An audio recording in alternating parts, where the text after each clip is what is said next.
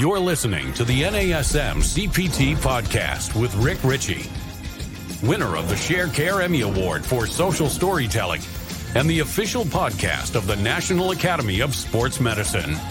Hey, y'all, and welcome to the NASM CPT podcast. My name is Rick Ritchie, and today we're going to be talking about the OPT model as we go through our series on the OPT model.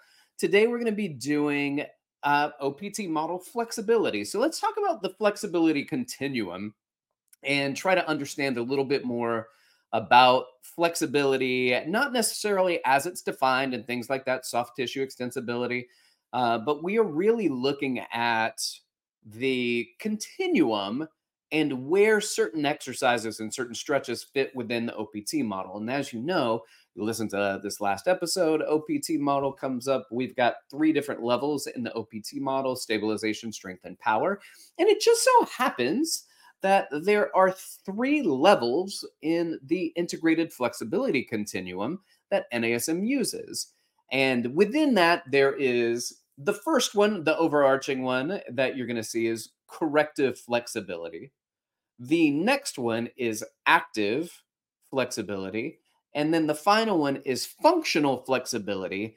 And the techniques that are being used fall within those. So for instance, if we go to corrective flexibility, I like this where it makes things a little bit simple. So corrective flexibility is designed to address overly short muscles through something called autogenic inhibition. A ding, ding, ding, ding. Those are one of the words that you will see if you have not yet taken your examination. Autogenic inhibition, that's where the mechanoreceptors within the muscle that you are stretching are responsible for getting that muscle to relax. So what happens is that you stretch the muscle spindles get stretched, they don't like it, they tighten, and it holds it there. But after about 30 seconds, the Golgi tendon organ doesn't like the tension. Remember, tendon and tension. Golgi tendon organ doesn't like the tension. So it says, there's a lot of tension here. I feel safe though, let me relax. Once it relaxes, then you can go deeper into that stretch. But as you go deeper into the stretch, the muscle spindle becomes activated and it will tighten again in order to protect the muscle, the joint, the tendons, the body, the soft tissue.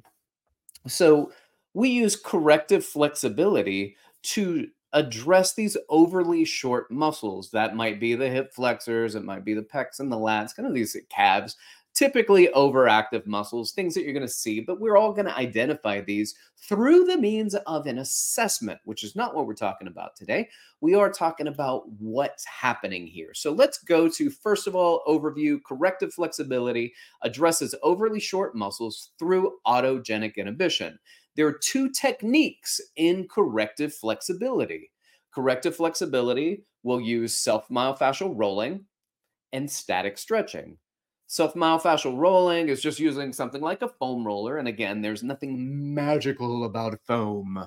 You can use pretty much anything designed to do these muscular releases as a means to create it. I mean, I've used all sorts of things, including tennis balls and lacrosse balls, using golf balls for the bottom of my feet, the hooks in order to get to my back. There are a lot of different ways these self-myofascial rolling techniques can be done.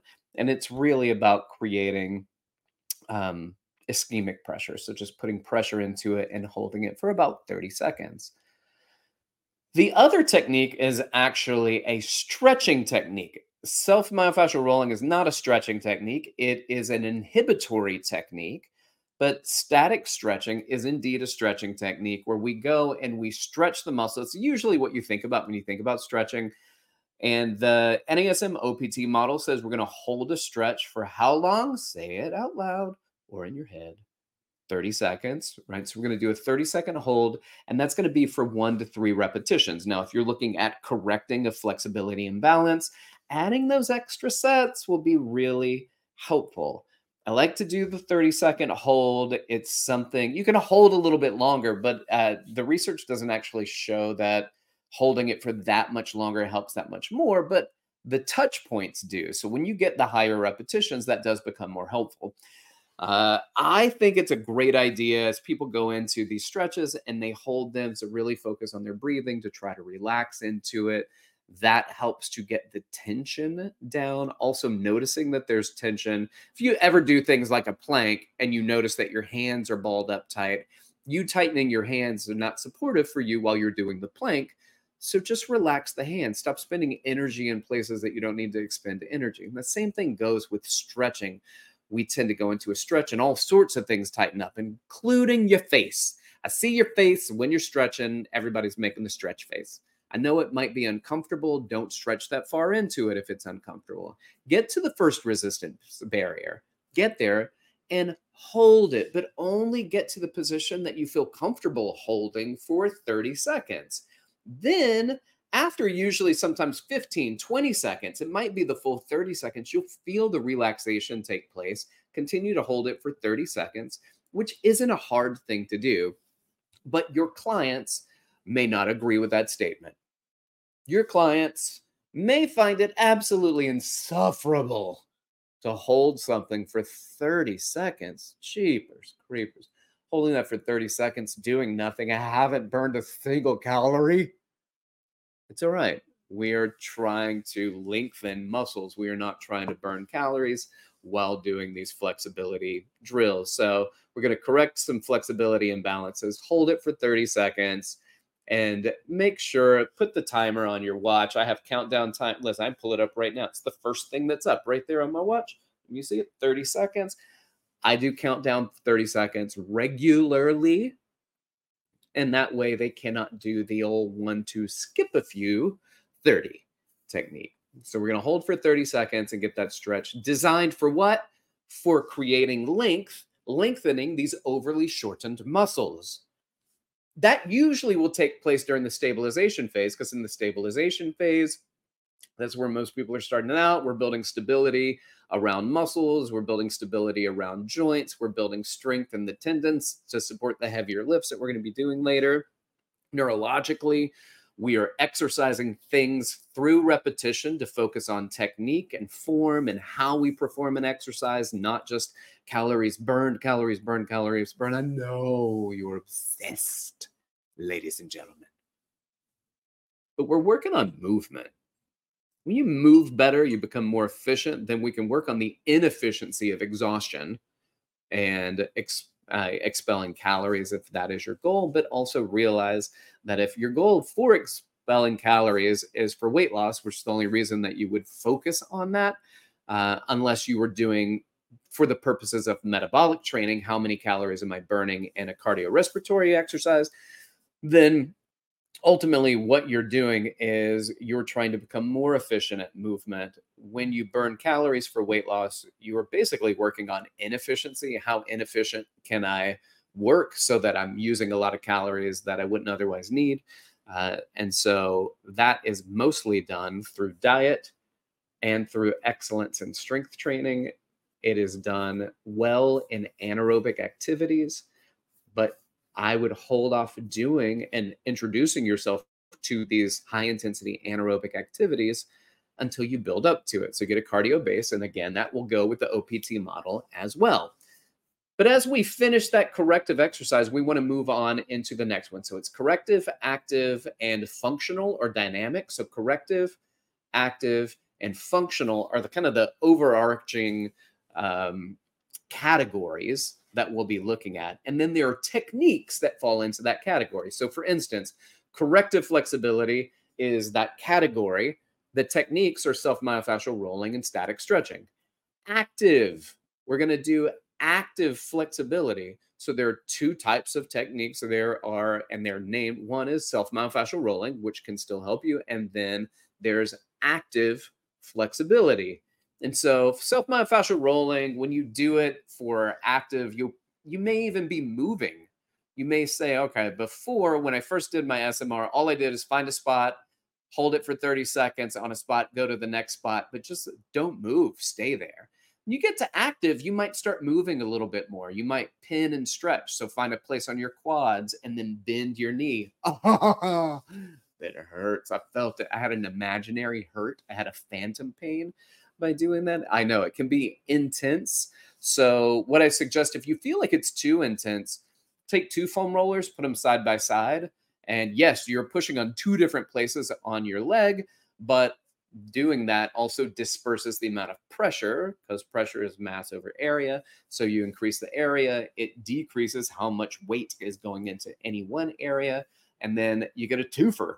So you get to do a pin and stretch at two different locations on your thigh.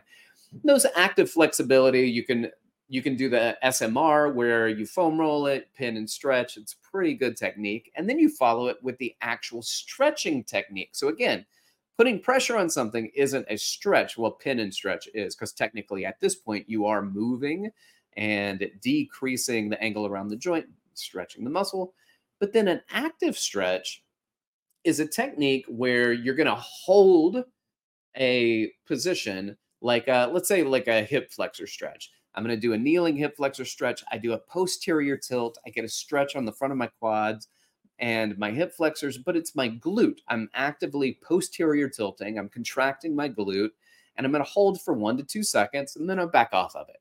I go and I activate the opposite muscle. I'm using my glute to stretch my hip flexor and my hamstring stretch. I might be doing a straight leg hamstring stretch, or I might be doing a bent knee and then extend my knee. It is my quad in that bent knee stretch that is stretching the hamstring. It is an active stretch. They're done relatively slowly, no dynamics going on here. You hold for 1 to 2 seconds at your in position. You do 5 to 10 repetitions.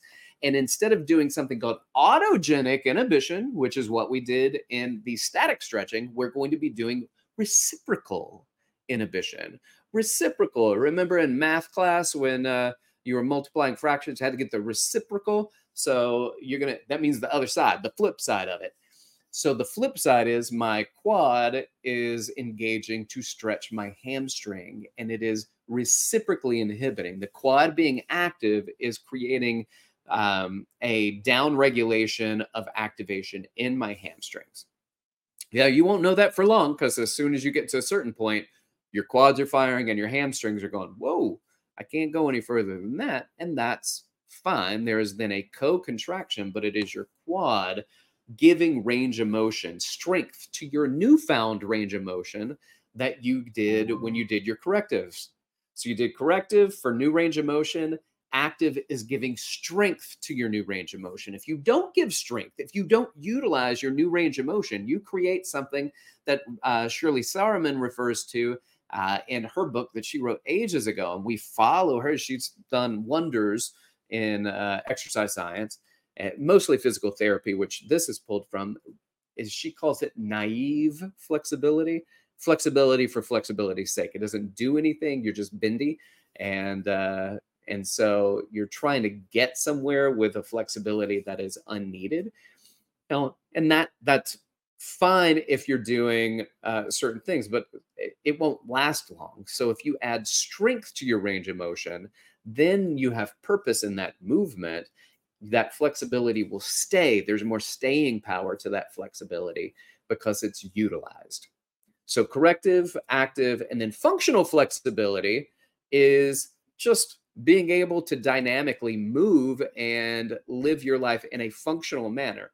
So squats could be a functional flexibility, lunges, walking around, doing step-ups. Those are functional movements, functional flexibility. But there are techniques that fall under functional flexibility. Yes, you can do SMR, self-myofascial rolling, and that could be a little more functional with its flexibility, so you can have a little bit more dynamics than you maybe had when you were doing your active techniques. But then you get to dynamic, and this is the dynamic stretching. So we had static stretching under corrective, we had active stretching under active, we've got dynamic stretching that falls under the functional flexibility category. And these are things that you might see more athletic. So when you're getting ready for a game, you're getting ready for a match, you see people doing leg swings and Frankenstein walks and butt kicks and high knees. That's all dynamic flexibility. If you look at the OPT model, corrective goes with stabilization. The active flexibility goes with strength training, because active flexibility literally is strength training for flexibility. And then dynamic flexibility goes in the power phase. And the power phase, kind of post max power, you don't necessarily want to do some of these other ones. You want to be a little bit more dynamic. You want to keep the stretch shortening cycle very much alive in that. So you're not down regulating that through static stretching. You are doing these for 10 to 15 repetitions, 3 to 10 exercises of dynamic flexibility. And again, that dynamic flexibility will be able to help you as you prepare, not just for your power phase exercises, but power exercises, which usually are very heavy or rapid. And the rapid training is more of your sports performance training, and those dynamic stretches go very well in the sports performance training. With that said, this is a continuation, and we will continue to talk about the NASM OPT model and the different components of exercise that fall within the OPT model. So this is flexibility. As we move on, there will be core, balance, reactive or plyometric training, speed, agility, and quickness, resistance training. We're going to break down all of those over the next few weeks in this OPT model series. So I want to say thanks for listening. Like, subscribe, share with your fitness friends and family. If you want to reach out to me, you can do so. Hit me up on Instagram or Threads at dr.rickritchie or email rick.ritchie@nasm.org. Keep inspiring people to fitness. Thanks for listening. This has been the NASM CPT Podcast.